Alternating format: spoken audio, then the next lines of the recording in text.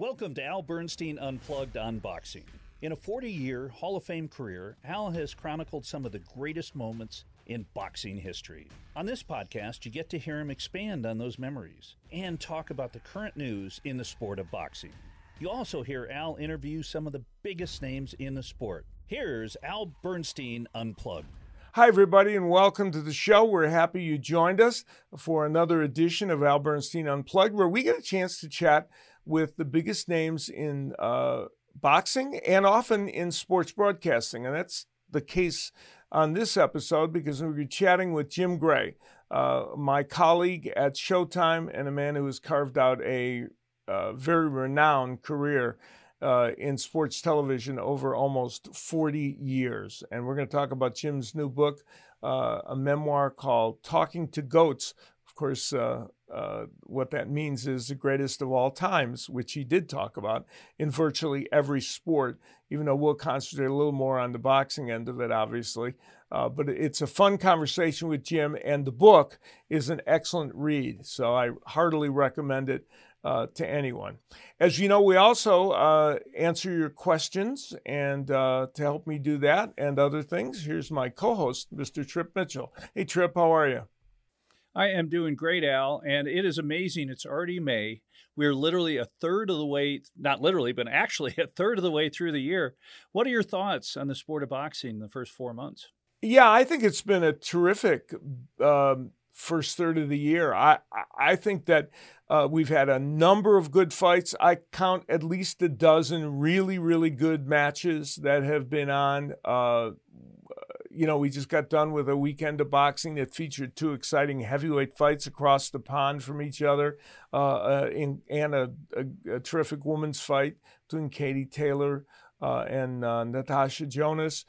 And I think the sport is off to an excellent start in 2021, and it's really more than a start because we've covered a good portion of the year. And when you look at the schedule coming up, I just think there are terrific matches on board in every weight division. There's a number of title unification matches, and it including what is likely to, though it's not signed yet, what we know is going to happen, the championship fight between Tyson Fury and Anthony Joshua, and so many other great fights. So I'm very enthused about the way this year is going in boxing. And the sport came back pretty well from the pandemic when it came back in 2020. Took a couple months for it to find its sea legs, and then by the end of the year, I thought it was rolling really well. And now I think the same is true. Some terrific matches upcoming. We have a great schedule on Showtime. May 22nd, Jose Ramirez and Josh Taylor in a terrific title unification match and many other great matches. So it should be an exciting time for the fans of boxing. Okay, let's get to the questions. Third Eye Boxing asks, what fight made you fall in love with the sport of boxing? There were two choices here for me, and they were both in 1960. The one I could have used, but it came later, was Sugar Ray Robinson and Gene Fullmer in a fight in which I watched on TV with my dad at my side, in which Robinson and Fullmer fought to a draw, though I don't think it was the appropriate decision. I was a big fan of Sugar Ray Robinson at that point, and it hurt me deeply that it was a draw, and I think he got robbed. But it was a wonderful fight, and that was thrilling. But the one that really initially pushed me into boxing in a way that made it, indelible in my mind and as part of my sporting life as a fan, was a fight in June of that year, June 20th to be exact, of 1960, when Floyd Patterson fought Ingemar Johansson. This was the second of their trilogy of heavyweight fights. And Patterson a year earlier had lost to Johansson, been stopped by him, and Johansson took the heavyweight title away from Patterson. And this fight the rematch had received so much hype and attention, and I didn't even see it. It was in the it was being shown on in the theaters, like a pay-per-view, but in the theaters, which is the way it worked back then. So I had to listen to it on the radio, and I had this little transistor radio next to my ear as I hid under the covers because I wasn't supposed to be up that late. So my parents didn't know I was listening to this, and it was so exciting. It made it even more exciting. It was on radio because I had these visions running through my head of what was transpiring. And of course, Floyd Patterson won in a 5th round knockout, a thrilling knockout with that giant left hook that knocked Johansson out cold for a while. And it was an extraordinary fight and so exciting. And it fired my 10-year-old imagination in a way that got me hooked on boxing. And when the knockout came, I couldn't help myself. I kind of erupted. And I remember my mother walking and saying, "What's going on in there?" I said, "Oh, nothing. You know, it's like trying to hide the fact that I'm listening to the radio." But it was very exciting. And I think that's the fight that got me so interested in boxing that I was never going to turn back for sure. Now, during that, shortly after that period, of course, is when the great Muhammad Ali got involved in the sport, and he is a integral part of the interview that I'm doing for this show because he plays an important role in the early career of Jim Gray, who, of course, is my Showtime colleague and a man who's just written his memoir, Talking to Goats, Greatest of All Times. And Jim has had a 40-year career in television that has included covering virtually every major sport. But boxing has, over the course of time, became an important part of that career. His work at Showtime, where he's been since 1992, has been a big part of that and all the major pay-per-views that he's done. And in this interview, we revisit a lot of the memories that he has with the biggest names in the sport. Let's take a look at our chat with Jim Gray. Jim, boxing has played an inordinately big role in your very big career. And while you've interviewed people from every single possible sport imaginable and beyond, boxing's had a key role. And it started out doing that because the most amazing thing I think that people may learn from your book or be surprised at is that your very first interview was with Muhammad Ali. First interview I ever did was with Muhammad Ali, and I was an intern, and I had become a videotape editor. And when I was editing my videotape, I was a freshman in college, and I was editing the Broncos with the Red Miller show, Al. He was the Broncos coach at the time, and they were getting ready for the draft. And Ali was getting ready to fight Leon Spinks. And after Leon Spinks, he was going to have an exhibition in Denver at the old Mile High Stadium. Bears Stadium became Mile High Stadium against Lyle Alzado, who was a defensive lineman for the Denver Broncos. So at 7:15 in the morning, in came the assignment editor at the ABC bureau, the ABC station there. Her name was Sue Tu. She said, "You know something about sports. You were the sports intern." I said, "Yeah." Why do you ask? She said, "Well, Muhammad Ali's 2.5 hours early at the airport. Run out and interview him, please." Well, back then, nobody had a cell phone. Nobody had a pager. Nobody had anything. It's 1978. Right. You didn't answer your home phone at 7:15 in the morning. That was it.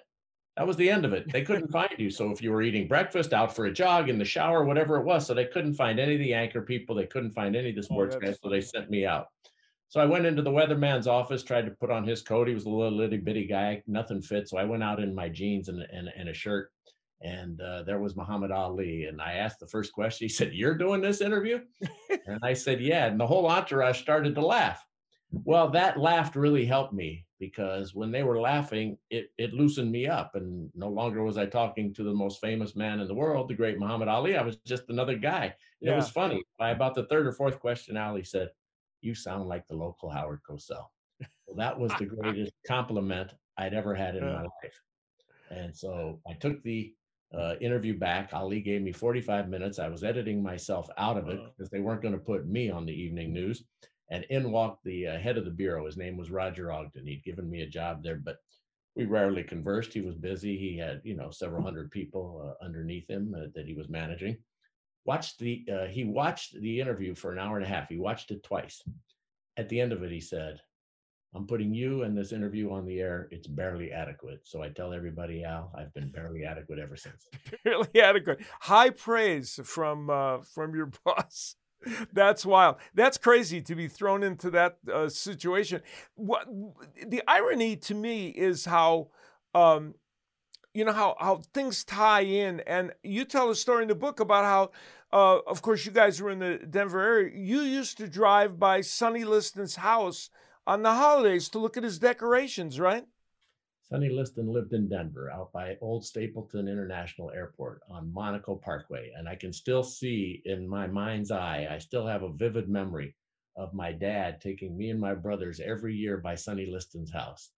And he had a huge display on Monaco Parkway. Wow. And he had some of the prettiest lights and colors. And every once in a while he'd be outside at night and he would, sign autographs, or he would wave, or, he'd have, like a St. Nicholas hat on, a Christmas hat on. And so, it was always a big thing to be able to go by Sonny Liston's house. Well, I remember when he lost that night to Cassius Clay, Muhammad Ali. And my dad said, "Well, lights are out. That's it. He's done." Yeah.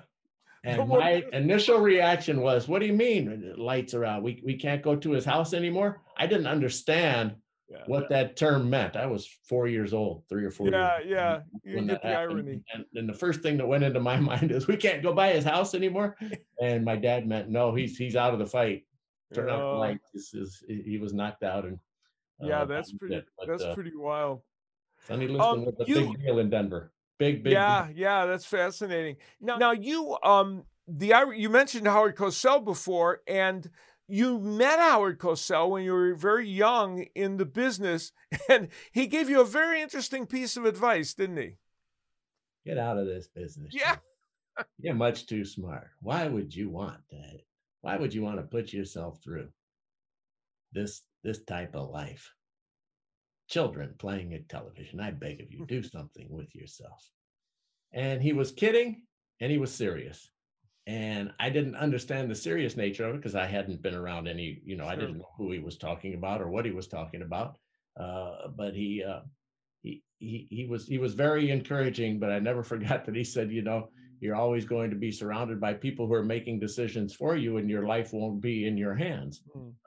That it can be very subjective, and Right. and we all know that's what television is, and that's what any of entertainment is, and in media. And so it's something that I laugh at now. But it was kind of, it was kind of a warning, and it was in some ways really instructive that, don't ever take for granted the opportunities that you have, because you never know, how long they're going to last. Yeah, it's a good point. Well, luckily you didn't take that advice, or we all wouldn't know you, and you wouldn't have provided all the great interviews and great broadcasting that you've done. Your dad was a big boxing fan, and so that kind of had an influence on you, and your career. As I said, a good portion of it has had to do with boxing. So it's interesting that by him taking you to the fights and being interested in was kind of helpful to you later. My dad really loved three sports. He loved to play golf. He loved to play Yeah. racquetball and handball, which was big back in his day. He played a little tennis with me, but my dad used to watch all the Bronco games and all the University of Colorado games. And then when there was a big fight, he would sit me in front of the TV.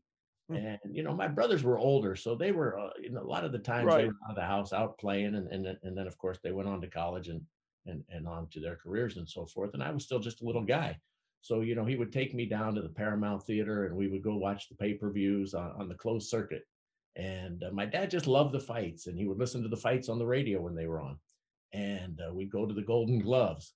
And so my dad was just, there was something about boxing that he really liked, and we kind of would look forward to those fights, and he used to really get into it, and he knew them, and he knew about the fighters. I mean, he wasn't like you, and he wasn't searching for information, but I mean, he knew the history of the guys, and he A knew. knowledgeable fan. Yeah, he was a knowledgeable fan. He wasn't overboard, but he Yeah. knew who was coming on, and he was looking forward to it, and he'd explain it to me. And for the big fights, he would treat me and my brothers, and he would take us down to those closed circuit events. And I never forget that in the theater. It was always hard to hear Right. because it was always hard to hear, but my dad knew what was going on, and he would explain who was winning when we couldn't hear, either Cosell or Dunphy or whoever was calling the fights. Right. And it was something that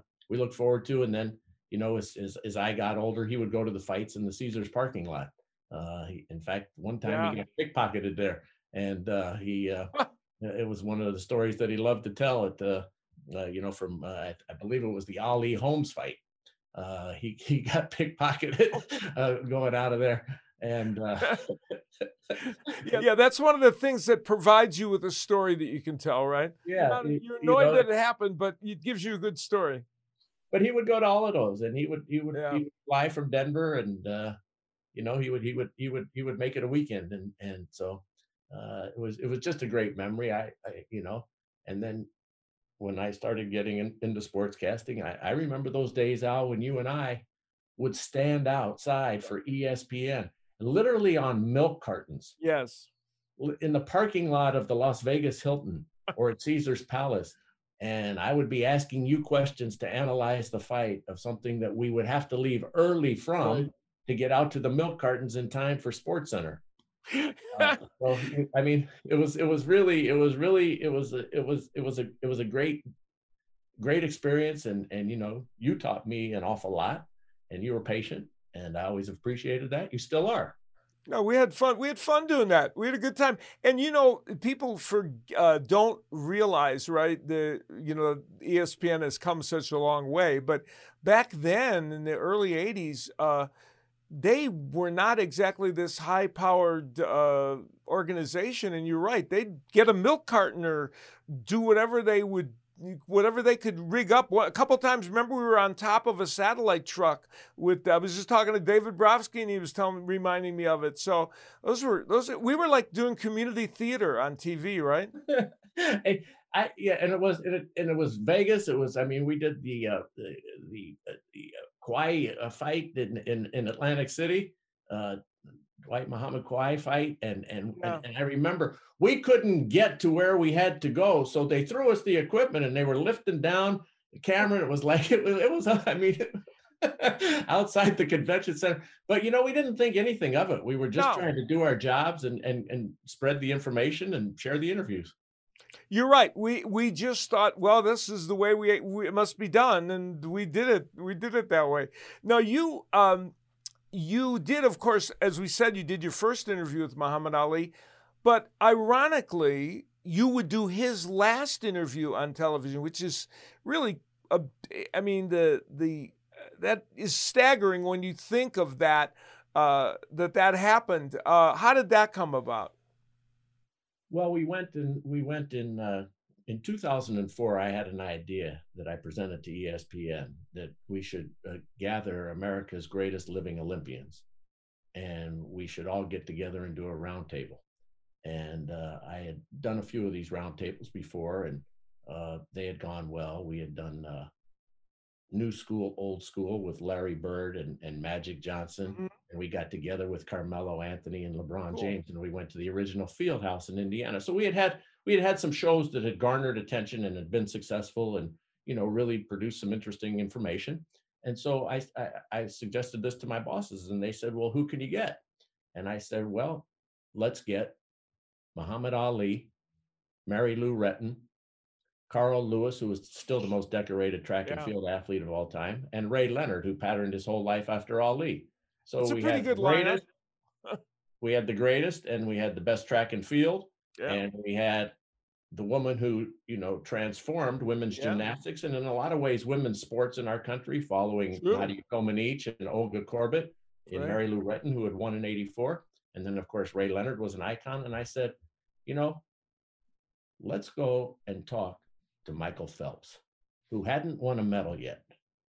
And I said, why don't we Interesting. bet on him, since he's going to the Olympics with these expectations that someday not this day, but someday he Yeah. will be worthy of being in this group. So why don't we bet on that? Wow, that's great. And they said, yeah, let's do it. Now, I also asked Mark Spitz, and he declined.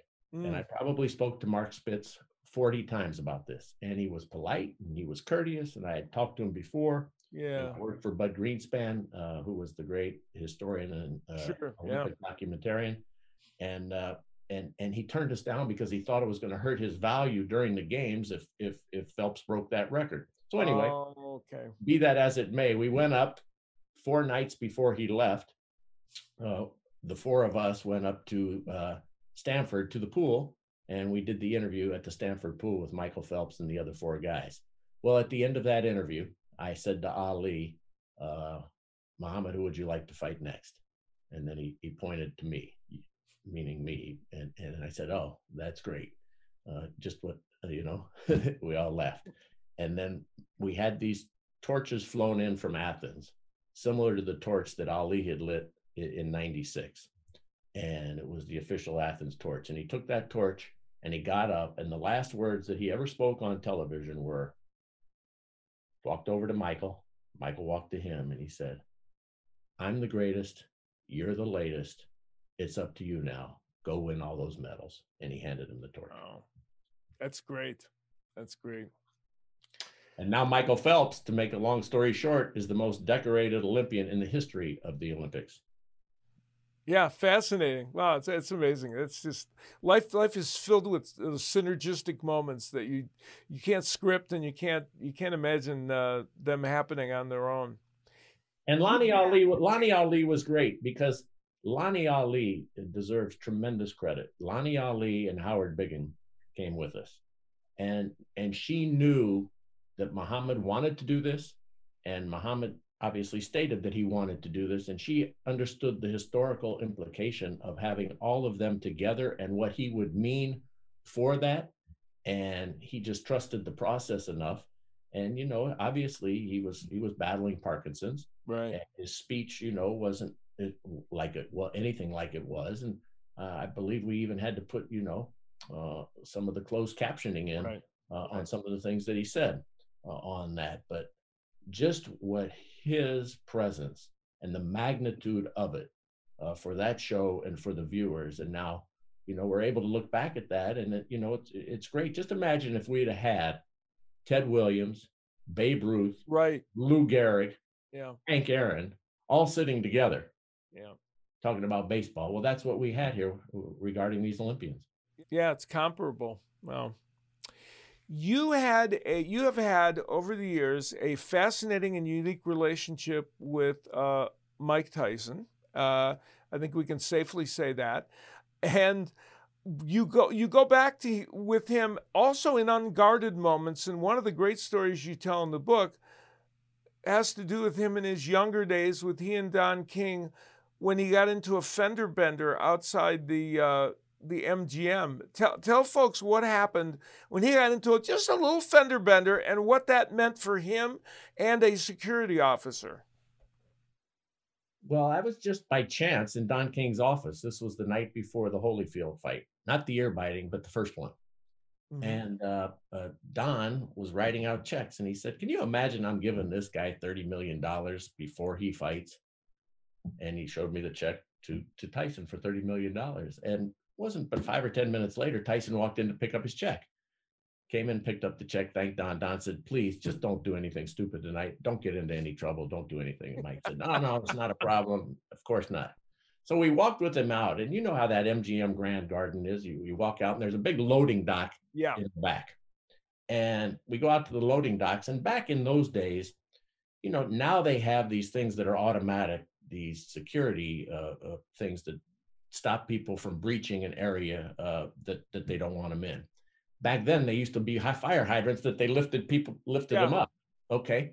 So when Tyson drove in, obviously the coast was clear. Well, he backs out this brand new Lamborghini and he dents it into one of these like fire hydrant security things.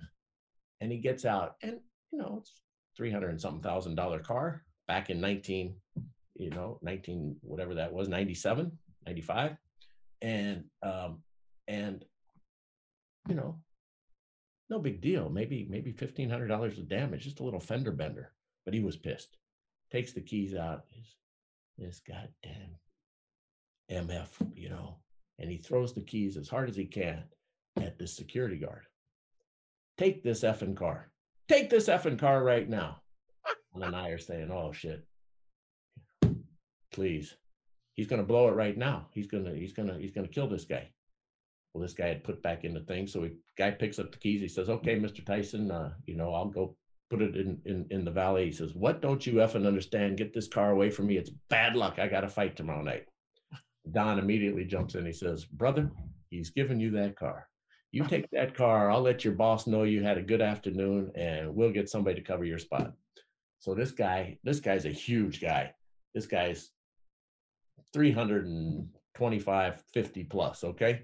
He's trying to get into this little seat, and he's like shoving himself in, and he's trying to figure out how to start the car. And you can just see Tyson boiling. You can just see, that anxiety and that anger. Anyway, the guy drives away, and Tyson gave him that $350,000 car right there. And about hour and a half later, Don and I were in the Forum Shops. We went to dinner, and there's a whole commotion, and they come and get Don. Well, Mike had gone shopping in one of those really fancy stores, and he had bought $850,000 worth of pink shoes, orange scarves, all kinds of stuff. And he told Don to pay for it. Well, that was the custom. So Don says, well, give me back that check. So Don takes back the check, tells the people at the store, he'll take care of the bill, takes care of the bill. And Tyson comes back the next day and gets a check for $29,200,000. But the second that he took all of that stuff out of there, it was worthless. I mean, I guess it was worthwhile if that's what you want to wear, but it had no value of, but Mike didn't care about money. Mike honestly tells you, tells me, tells everybody, no matter who it is, he enjoyed his life and he enjoyed the moment. And whether it was with women or drugs or material possessions or whatever he did, he doesn't regret those moments. He loved those moments of being in that moment. And so he just lived his life, and it was a life of extremes. And we've seen it all. Yeah, that's exactly, and that story indicates that as well as anything. So the interesting thing is that the first part of his career, when he was on ESPN, I got to interview Mike Tyson constantly after every fight. Then he went over to HBO, and then for the last third or so of his career, he came to Showtime, where you then were interacting with him on a regular basis.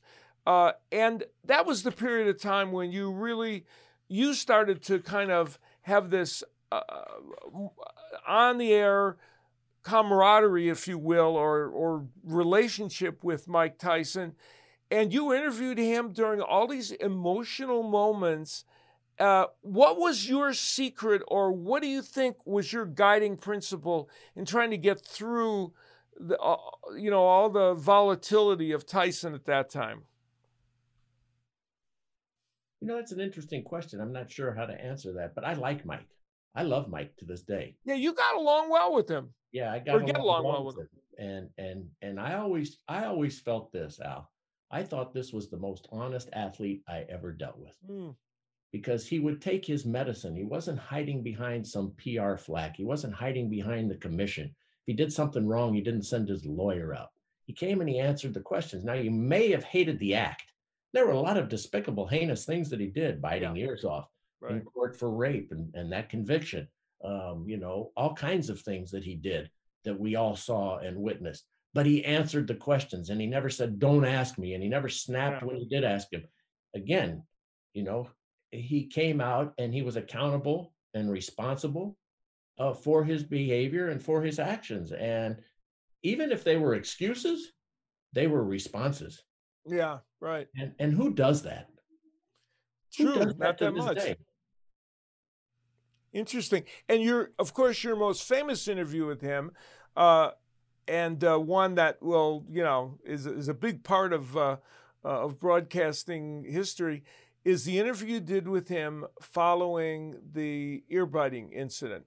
And you do a great job in the book of detailing your thought processes that was going on and everything about it. That had to be a pretty extraordinary moment for you to deal with. Well, it was, because Al, how many times do we actually get to do something that you know they're going to play, replay, and you know that this is just part of the history of this sport? Right. I mean, you've done thousands upon thousands of fights, and I'm behind you, but I too have done thousands of fights. Nothing yeah. like that had happened. Nothing like that had happened before, and it hasn't happened since. No. So I right. knew when I went to do this interview, if he came out, that, you know, I better not screw this up. Right. And thankfully I didn't, because, you know, I knew that this was going to have an impact. It was going to be played to the commission. It was going to be played to the opponents. It was going to be on every station everywhere. And we didn't know there was going to be YouTube back then. And we didn't know that the internet was going to exist. And we didn't know that it was going to have that type of a life, but we just knew that, you know, this was, you know, an Ali kind of moment. I shook up the world, you know, you know, the Giants win the pennant. I don't want to overemphasize it, because I think that Steve Albert captured it immediately. Yeah. When he said he bit his ear. I mean, he captured it in the moment that it happened. Yeah. And so, you know, it just was something that, you know, you know, we all walk away every night, and every broadcast that we're on, we all go and have pizza or something. And in playing in your head, you're thinking about what those 2.5 hours have been. Exactly. You know, what did I say? What didn't I say? Yeah, Why didn't I say this? Why did I stumble on this word? How come I didn't think of that? Oh gosh, I should have done that. Well, it's really the only time I've walked away where I said, you know what? None of that happened. None of that happened. And David Dinkins, who we work with, was fantastic that night, because one of David's great qualities is that he trusts his people. Okay, well, he didn't interrupt me. He trusted that I had it, and if I'd have missed something, he would have told me, and he didn't tell me to go to a highlight, or he didn't say, ask this. He just let me listen to Mike. And by letting me listen, he showed his brilliance. Because a lot of guys wouldn't do that. They would be excited to want to run in the highlight, or they would be excited to say, get to this. That's really a good point. Or whatever. And he was fantastic. And the whole crew was fantastic. You know, we get credit for things, you know, when something goes well, because we're on camera. Right.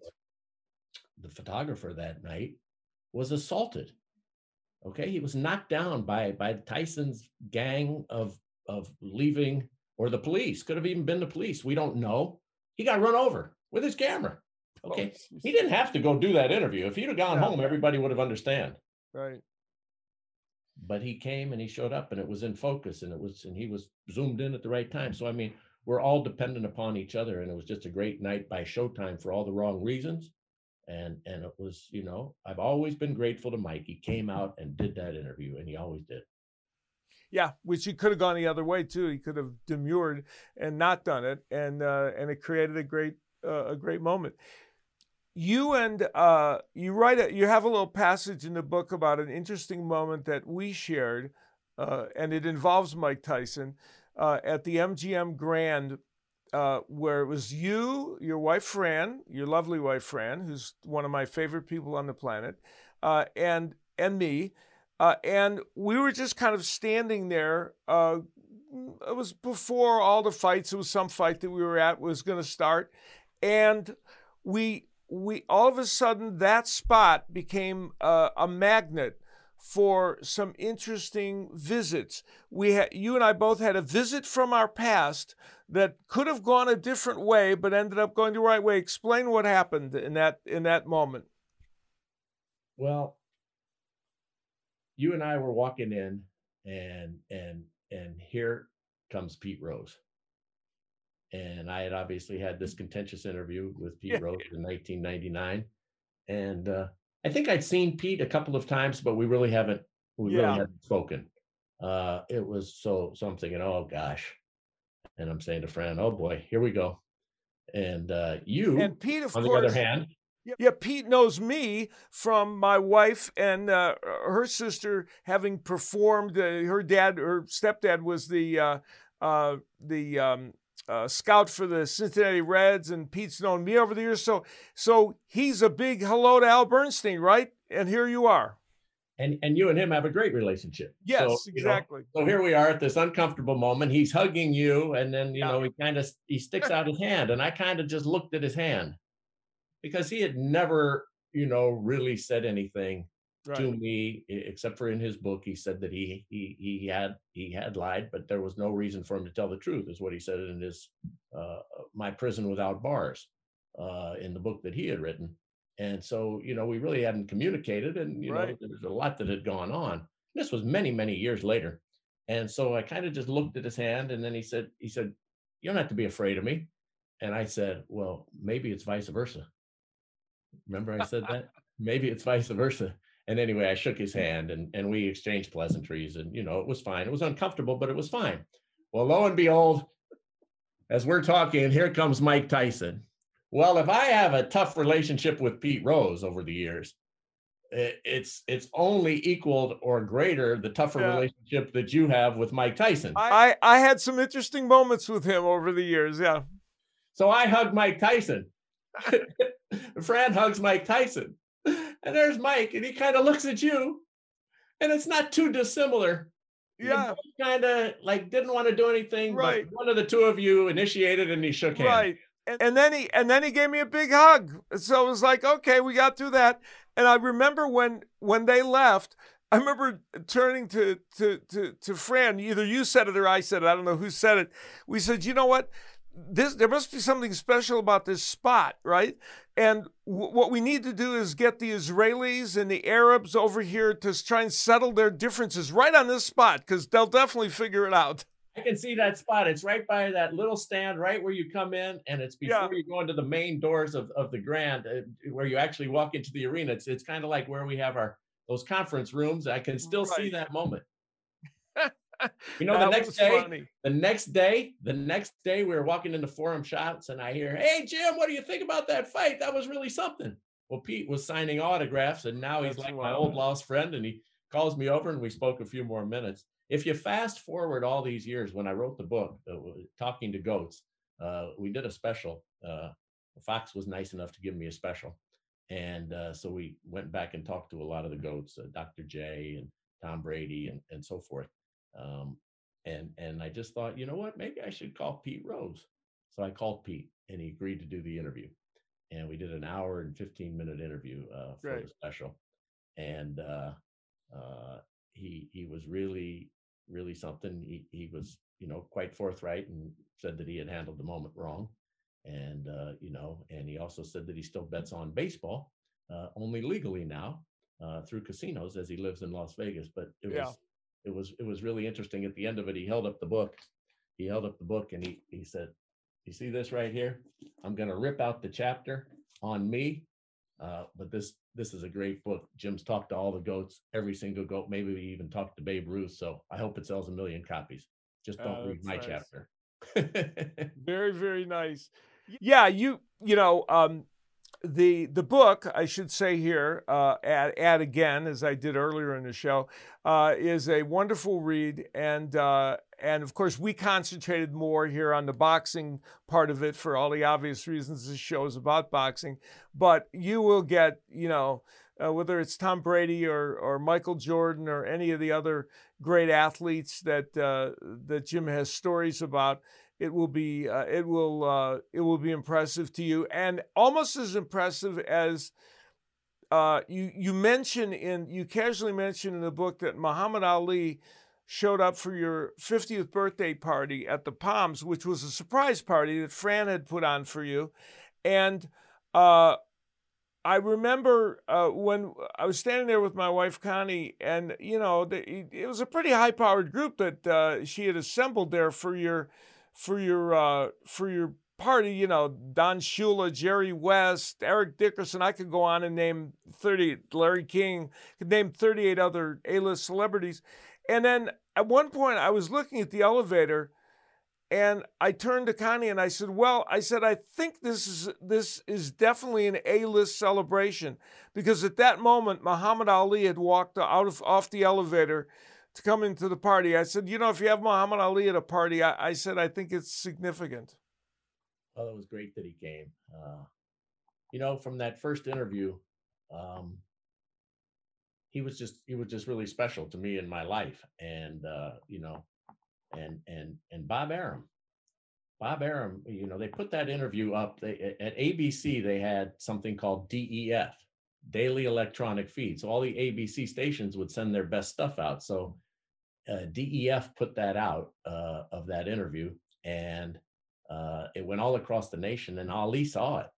And so Ali would then invite me or make sure that I was credentialed to go to the rest of his public appearances or fights. So he let me interview him all those times, going forward.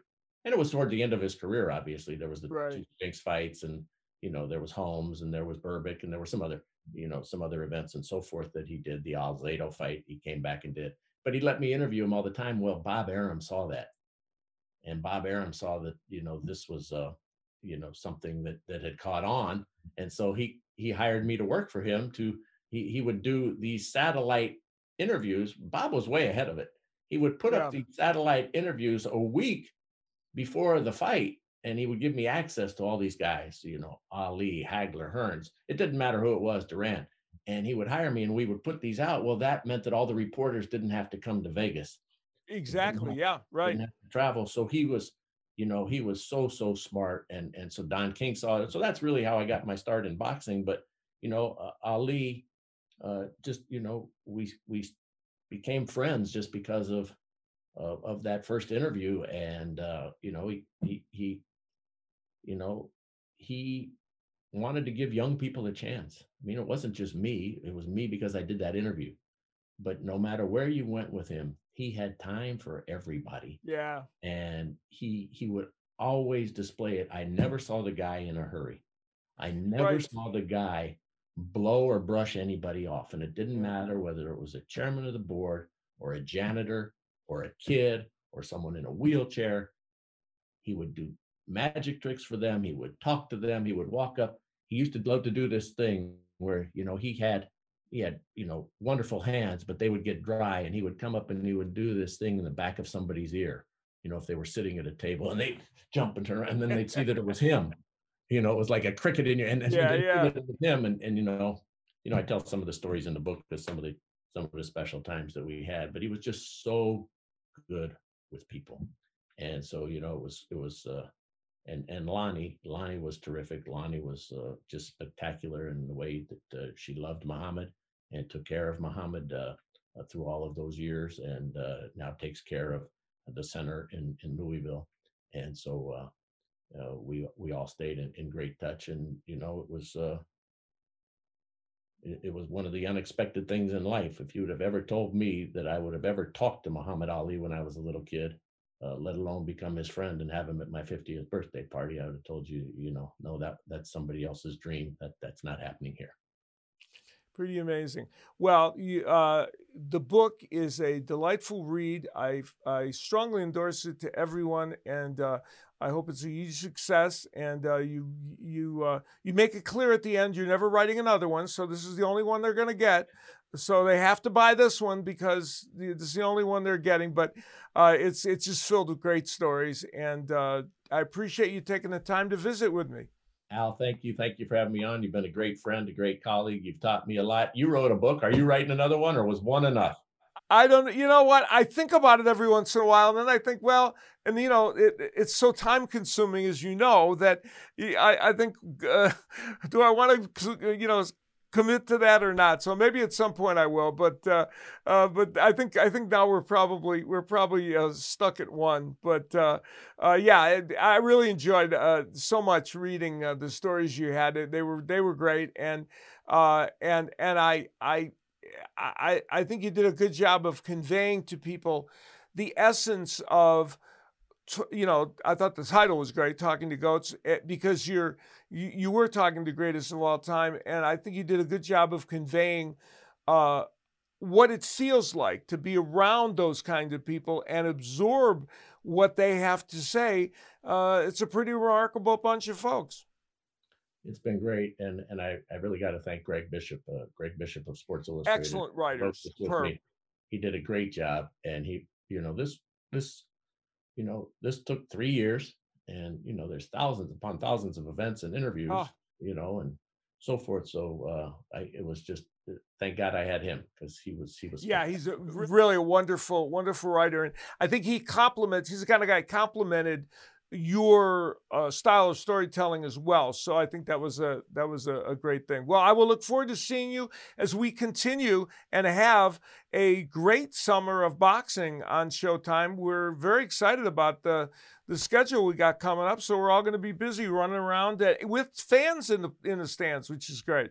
We're coming back to California, and then we got I think Houston on the schedule, and Yeah. Atlanta, and then we got Floyd Mayweather in Miami. So it's Go it's gonna be figure. a lot of fun. Yeah, we're going to have a good time. Hey, thanks, Jim. Thanks, Al. Thanks for having me. Take Appreciate it. care.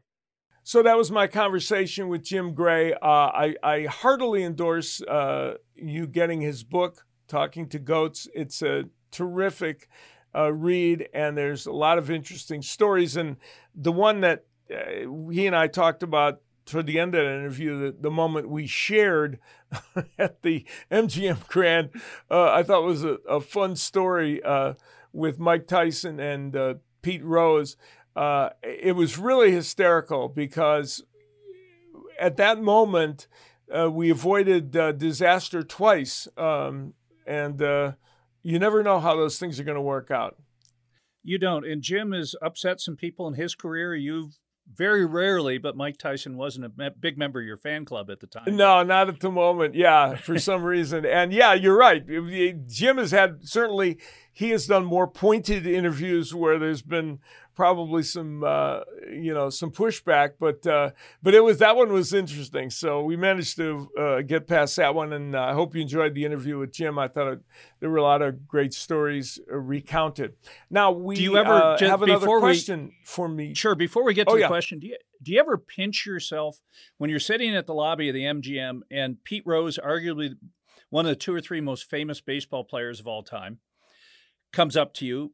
Mike Tyson, one of the 2 or 3 greatest or most notorious athletes of all time, come up to you, and they just want to hang with you and Jim. Is that kind of a surreal feeling? Yeah, it's interesting, right? And in this case, there were those extra dynamics, but even without those, it's intriguing. And that's, part of, I think in that conversation with Jim, we both kind of were alluding to it, the fact that you wouldn't even have expected to meet these people, let alone count them as people that know you and that you have a relationship with. And it is pretty extraordinary, and that's one of the things about chronicling the world of sports, is that you are, you do get to meet and know all these people. Some are fascinating than others. And it's so sometimes I think you do have to take a step back.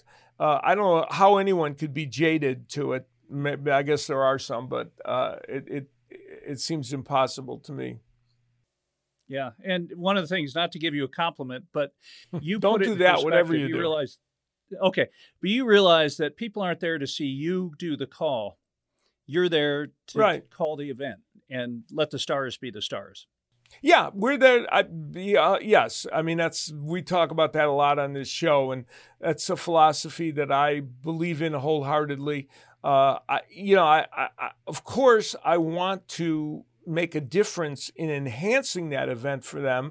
And when I am the focus of attention, whether it's during an on-camera period or some other time, I want to make my mark and not just be wallpaper. But when you're doing an event, it is not about you at all. It's about the athletes, and I believe that the athletes appreciate that when it's approached that way. Fantastic. Okay, we've got a question from Reggie Dunlop, who was Paul Newman's character, by the way. In That's Slapshot. Right. Yes. Yeah. What was the best hometown fight crowd you've ever experienced? Oh yeah, I've seen a lot of them, needless to say, over the years. But one night kind of stands out to me. It was 2005 at the MEN Arena in Manchester, England, and it was the fight between Ricky Hatton, who was an undefeated 140-pound contender at the time, against Costa Tszyu, of course, a a giant in the sport of boxing, and the 140-pound champion at the time. And Kostya Tszyu, was 35. And this was I think the 19th or the 19th world title match that he'd been involved in. His record to that point was 17-1 in world title matches. And even at 35, while he was in the hot twilight of his career, was clearly still a fighter to be reckoned with, had shown no signs of his talent diminishing. And, Ricky Hatton went into the fight a pretty big underdog, but Kostya Tszyu went over to his part of the world, and what he faced was a crowd that was unbelievable. The passion and the zeal of that crowd was something. Now, I'm not one that puts much stock in the idea that's going to create an upset unto itself, that the support of the hometown fans is always going to carry somebody to a victory. But in this instance, I was taken by the whole atmosphere and what it seemed to represent. And I turned to the stage manager and I said, it feels almost like something could happen here tonight. There's some magic in the air. And I never say things like that. And apparently there was, because Ricky Hatton fought a terrific fight. It was still a very close fight, but one in which Ricky Hatton seemed to have the upper hand. And Kostya Tszyu did not come out for the 12th round. And that was the last time we would see Kostya Tszyu as a fighter. And Ricky Hatton won the world championship. And it was an extraordinary night. One of the most amazing nights I have ever experienced in the sport of boxing. And it was truly staggering. And that to me is a home crowd, doing some amazing things. We want to mention to you that our friend Tom Yankello, who has his YouTube channel, World Class Boxing, a great YouTube site that has videos that are informational, educational, and also historical about the sport of boxing. You want to go over and check that out. It's excellent. You can see our show over there when you're on that channel as well. We want to thank Jim Gray for being on with us on this edition. It was very enjoyable to chat with him and hear his stories. His book, Talking to Goats, is out now. And again, I recommend it. It's a terrific book. My thanks to Tripp, as always, for doing his great job. And my thanks to you for watching. Without you, there'd be no point in this show. And thanks to the Let's Do Something production folks for making this possible. We'll see you next time.